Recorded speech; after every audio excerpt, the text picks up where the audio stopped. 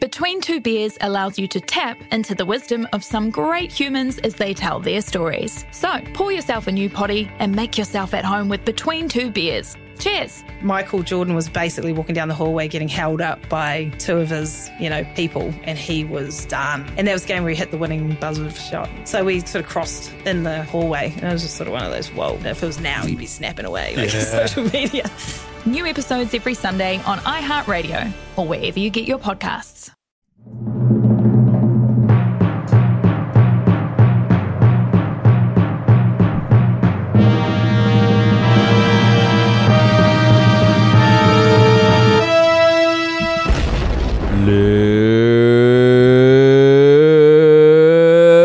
Let's get busy!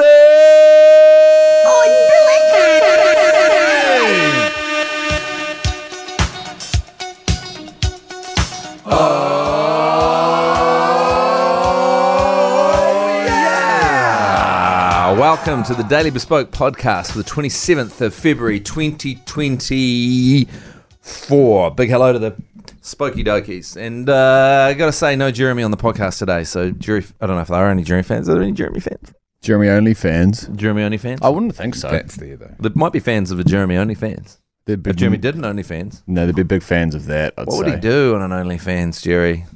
What would his catch, his thing be, Jeremy? What is he into? He's a pervert across a number of realms, isn't he? Maybe if there's kind of a GoPro in the corner of a room and he's just having a Gary on a situation, and there's just like lots of multiple versions of that. So you can watch Jerry Gary. Didn't someone get fired recently for saying there was a Gary chair in the corner?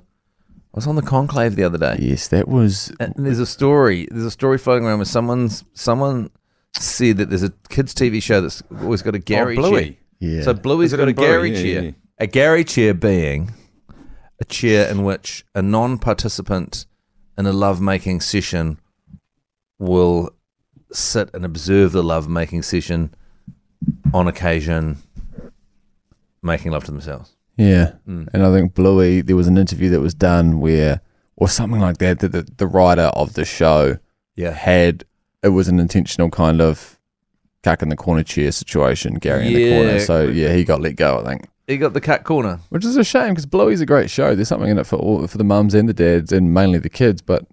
And the Garys as well. There's always a lesson, isn't there? There's always a lesson. I'm gonna look cuck chair. I'm gonna just look this up. Cuck chair, Bluey. Put cuck chair in it first. Come. Okay, here we go. Is this a fake story? It's on. Yeah, okay. I think this is a fake story. Have we been... An animator for Bluey has been fired this week as eagle-eyed parents watching the hit children's TV show noticed an addition to Bandit and Chili's bedroom that was a little suspicious, prompting a massive debate on X, formerly known as Twitter.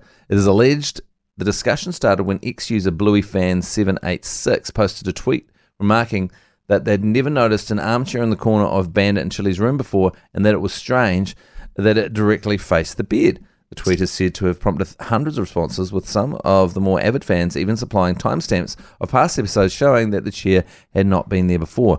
Do Bandit and Chili have a cuck chair? Tweeted user Rumple Foreskin. Sorry, his name's Rumple Foreskin.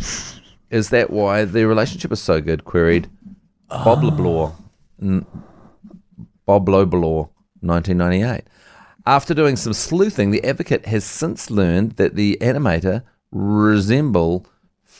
responsible for adding the armchair apparently did it as a joke, believing that no one would even notice, and has since been let go by suggesting that the Bandit Chili are more anything other than wholesome. So okay, well there you go. Chair. So we're still not really sure if that story is true or not. No. Okay. No. But the vibe's there for it. Yeah. You ever seen Bluey? I've seen Bluey, yeah. Yeah, it's not too bad. It's one of those ones I think as a older person you can still somehow find a way to get sucked into it every now and then. Do you watch it with your kids? Nah, we've actually got a Bluey board game, and unfortunately there's a general Bluey knowledge section that I always stuff out in because I don't know anything about Bluey. No, there's heaps of episodes now for Bluey, I think. There's actually a Facebook group called adult Bluey fans with 393,000 members. Really? Right, okay. Yeah, they post some weird shit. The Batuta Advocate and his Australian satirical news Batuta, website, a digital media company that published. There was no cuck cheering. Bloody got us. They got us. There was no cuck cheering. There was no Gary. All right. Do you want to... Gary cheer. Is that a bit of a bombshell, would you say? On that bombshell, let's take a break. There's no cuck cheer and Bluey. 90% of parenting is just thinking about when you can have a break. And when you do take a break, enjoy the Parenting Hangover podcast. They go together like a tutu and jandals. We've said from the get-go, we ain't parenting experts, but it's cool to hear, what is your neighbour doing? What do they say? A problem shared is a problem halved. Oh, that's good. Not that my children are problems, but I feel better talking about it. The Parenting Hangover with Clinton Jordan. New episodes every Thursday on iHeartRadio or wherever you get your podcasts. Would it actually be worth clearing up where you've got that? There's a lot of allegations coming in where this sudden penchant you've developed for and on that bombshell break came from. Have you noticed that on the conclave? There's a lot of kind of Debate. Where that's come from. Do you want to clear those allegations up? Well, I'm just trying to get people across the air break with that bombshell. Yeah. Yeah. So you're using it as a tease technique, which I respect. Yeah. And on that bombshell, we'll take a break. Yeah, and it works every time. It does, because people that are still here after the break, it worked on them. But other shows have used it in the past? Other shows have used it in the past. There's one quite successful podcast that uses it a lot at the moment. Yes, and there's also been allegations that maybe Top Gear used it. Oh, did they? A little bit. So on that bombshell. And on that bombshell, which is, if Top Gear are using it, then I think we should be using it. I think it's a great technique. I bought The Rest is History book. Yes. And it even uses it in text. And on that bombshell. So we're saying on that bombshell. Is that the book from The Rest is History that answers multiple questions about different things? I saw that in the airport library not that long ago. Yeah. Library? I bought it. Is it good or not really? I don't know if it's that good, actually. It's funny that they're a great podcast, Yeah. But, I mean, you've just got so many podcasts, and why would you listen? Why would you read when you listen? Which is a problem for me, because, of course, I've got a book coming out on May 26th. Yeah, not everyone can have a great podcast and a great book like you, Matt. A Life Less Punishing on the 26th. That's exciting. We've done very little. I think even you mentioning this now, people might be surprised that this is happening. Do people know about this? Well, I've only just finished it, and the cover's just been finished, and the publisher, I'm actually going to see the publisher today, and then starting the promotion for it. Right, okay. And then pre-sales will be available. Are you nervous? Wow. About the book. Yeah. I've spent a whole year writing it. It's been quite a personal experience, I imagine, writing a book. Yeah, so it's the concept of the book is, that everyone makes their life more difficult than it needs to be. And that's why it's the term, a life less punishing. So people are angrier, bored, more dissatisfied than they need to be, and we end up not enjoying out the life that we have. So it just goes through, and each chapter is a humiliating story of my life. Yes. Like the first chapter is when I got into a fist fight with the bass player in my band and smashed up Tim Finn's dressing room when we were touring supporting him. Yeah, familiar with that story. And that's a chapter on anger. That's like, anger, you're dealing with anger. And then it goes into history, philosophy, neuroscience, all that kind of stuff. And it goes through 14 emotions like that. Oh, mate, this is exciting. So it's called A Life Less Punishing. And then the publishers have added the subtitle, 13 Ways to Love the Life You've Been Given. Oh, that's nice. So it's a bit of history. It's a lot of history, philosophy. It's also kind of funny. It's pretty funny in parts. People have said, the proofreader said that they found it very amusing. That's good. Well, I think I can imagine it'll be amusing. If it's anything like the writing that you do elsewhere in your life, I can imagine it being quite entertaining. Yeah, well, the reason why the book came about actually was because I was hired as the happiness editor for the Herald. So I wrote for a long time for the Herald in that space. So a couple of book companies, publishers came to me and said, would you like to write a book in this space? And I said, show me the money, honey. Show me the money. And then they showed me the money, and I was like, well, that's not a lot you get paid to write a book.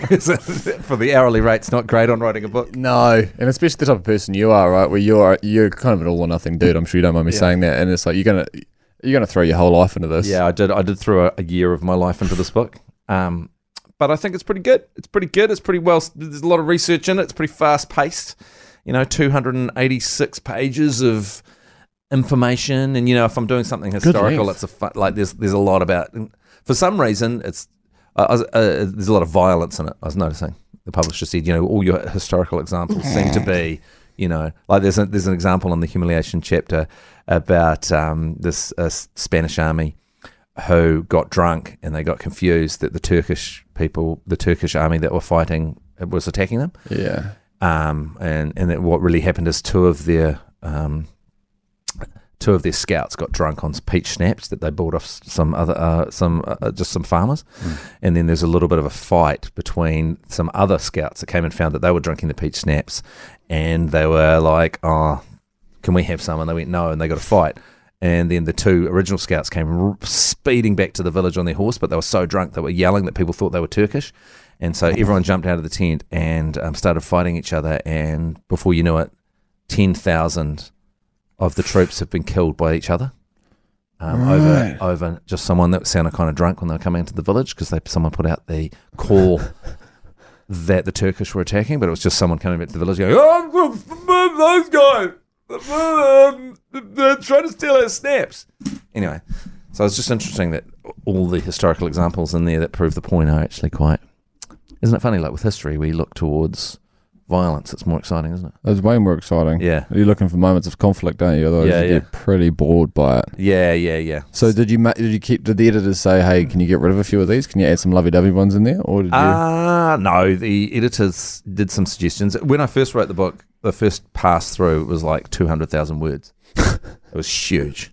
And so the editors were like, maybe you want to just pare it back a little bit. What did they want at if 200,000? Well, the book for 286 pages it's about 70,000 words now. Oh, so you tripled what you... Yeah, I came in with a real tome. War and Peace. I came in with a fucking... Full J.R. Tolkien on that bitch.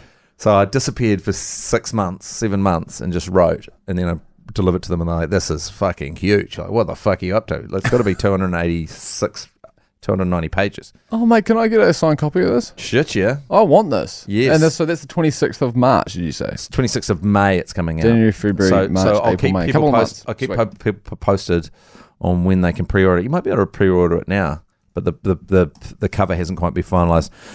The cover is a picture of Sisyphus pushing the boulder up the hill, but quite enjoying it, because that's kind of the moral of the book, is like, we've got all this punishing shit we're going to do, but we can actually... Life's actually pretty fucking awesome and fun, and we don't need to be whinging bitches the whole time, you know what I mean? Oh, man, I'm looking forward to reading that. That sounds good. Do you think one day it could end up being a movie, like a movie adaptation of it? I have talked to 2 television companies already have approached me about turning into a TV series. Oh, and what kind of genre? I guess it'll be like 14 episodes of each, where you'd talk about the thing, and then you'd look at I don't know, you do the history, you do the science, you do the... I like it. Because the thing is, I talked to like 30 experts from all around the world, like high-level neuroscientists and quite famous people as well, on all the subjects in the book. So there's quite a lot. It's quite a lot of really good... I was amazed how many people, like these really high-level people I got to talk to. You read, it's sort of some neuroscience, and you can just you just jump on a Zoom call and you can freaking interview the fucking dude. Did you have publishers sort that out, or did you just reach out saying, "Hey, I'm writing a book"? Yeah, I just reached out. I just reached out and said, "I'm writing a book," and they were like, "Could you please fuck off?" Did you eat too much ice cream and burp at any of them, or is that just for certain astrophysicists? It was pretty punishing before the show, because often to get the timing right for the other side of the world, I'd be having to do like an hour and a half interview at 4 a.m. before coming in to do this radio show. That's right. You were running a split sleep, weren't you, for a while? Yeah, that's right. Yeah, I was running a that. split life so I could write the book overnight. So. That's what it was. Yeah. Oh, well. Yeah, there you go. So okay. Sauce for the Goose. I wanted to call it Sauce for the Goose. And then the publishers were like, "What does that mean?" I said, "Oh, well, Sauce for the Goose." And they're like, "What does it mean?" And then I said, "Could it be called A Life Less Punishing?" with the subtitle, "Oh, well, Sauce for the Goose." And they're like, "Well, it doesn't add anything to it."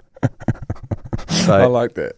So there's a few people that are endorsing it. I'd love if one of the people that endorse it just like, because on the front page of the book you have people quotes like from the New York Times, because the first thing's being printed, like the first, quite an old version of it's being printed first to send out to people to write a little line endorsement book on it, and one of the ones they wanted to get was Jeremy Wells, because they're like, he's got a high profile, and And, he's written a few of those things for different books. Could you get Jeremy to do it? I said, I can do it. But I really want his just to say, oh, well, source for the case. So you have like a list of quite high-level people, and then Jerry's just, oh, well, source for the case. Someone deciding whether they read the book. It's a publisher's nightmare. I wasn't going to read the book until it said, oh, well, source for the case. From Jeremy Wells. Oh, that's good, man. Yeah. Plug a name. A Life Less Punishing, Matt Heath, out 26th of May. Hey, tomorrow on the podcast, do you think we should have a look back through the archives of these of the Sting Bank? Because they've proved to be quite popular yesterday, the few that we played. Yeah, I mean, our computer was just packed full of fucking punishing stings. If you go deep enough, you'll find them on this computer. So maybe tomorrow we go into some of the stings that you guys gave to callers, I believe. I've managed to find a few. So. Clear the Lines Wednesday when we used to hang up on people. Oh, that's right as well. Yeah. That's a good name for a book. I should have called it Clear the Lines. Yeah, the publishers would have been stoked with that one as well. Okay. They weren't actually that stoked with A Life Less Punishing because they're like, is punishing a thing a lot of people say? And I said, well, that's the thing I say a lot. That's true, man. Yeah. It is an issue because I don't think people do say that. And it's like when my girlfriend Lauren will say either like wounding or punishing. Yeah.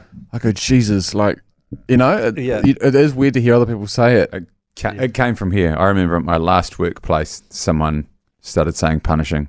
Yeah. And then they directly referenced this radio show. Oh, right, because it's interesting because I interviewed the neuroscientist Sam Harris out of Los Angeles, very famous neuroscientist. Yes. And Jeremy's wife, Tulsi, listens to him. And she said in his next podcast, the whole thing, after being interviewed by me for an hour and a half, his whole podcast was like pretty punishing week, actually. And he said punishing about 10 times. So I think once someone starts saying punishing, there's so many uses for it. Yeah, it catches on. Yeah. Because it's no, it's an adjective of all kinds. Anyway, okay. All right, we'll come back to some stings tomorrow. Did we say that Jerry wasn't here? Yeah, right. Back at the start. All right, okay. I think people would have probably noticed by now. All right, and on that bombshell, we'll leave. Sha-la-la-la.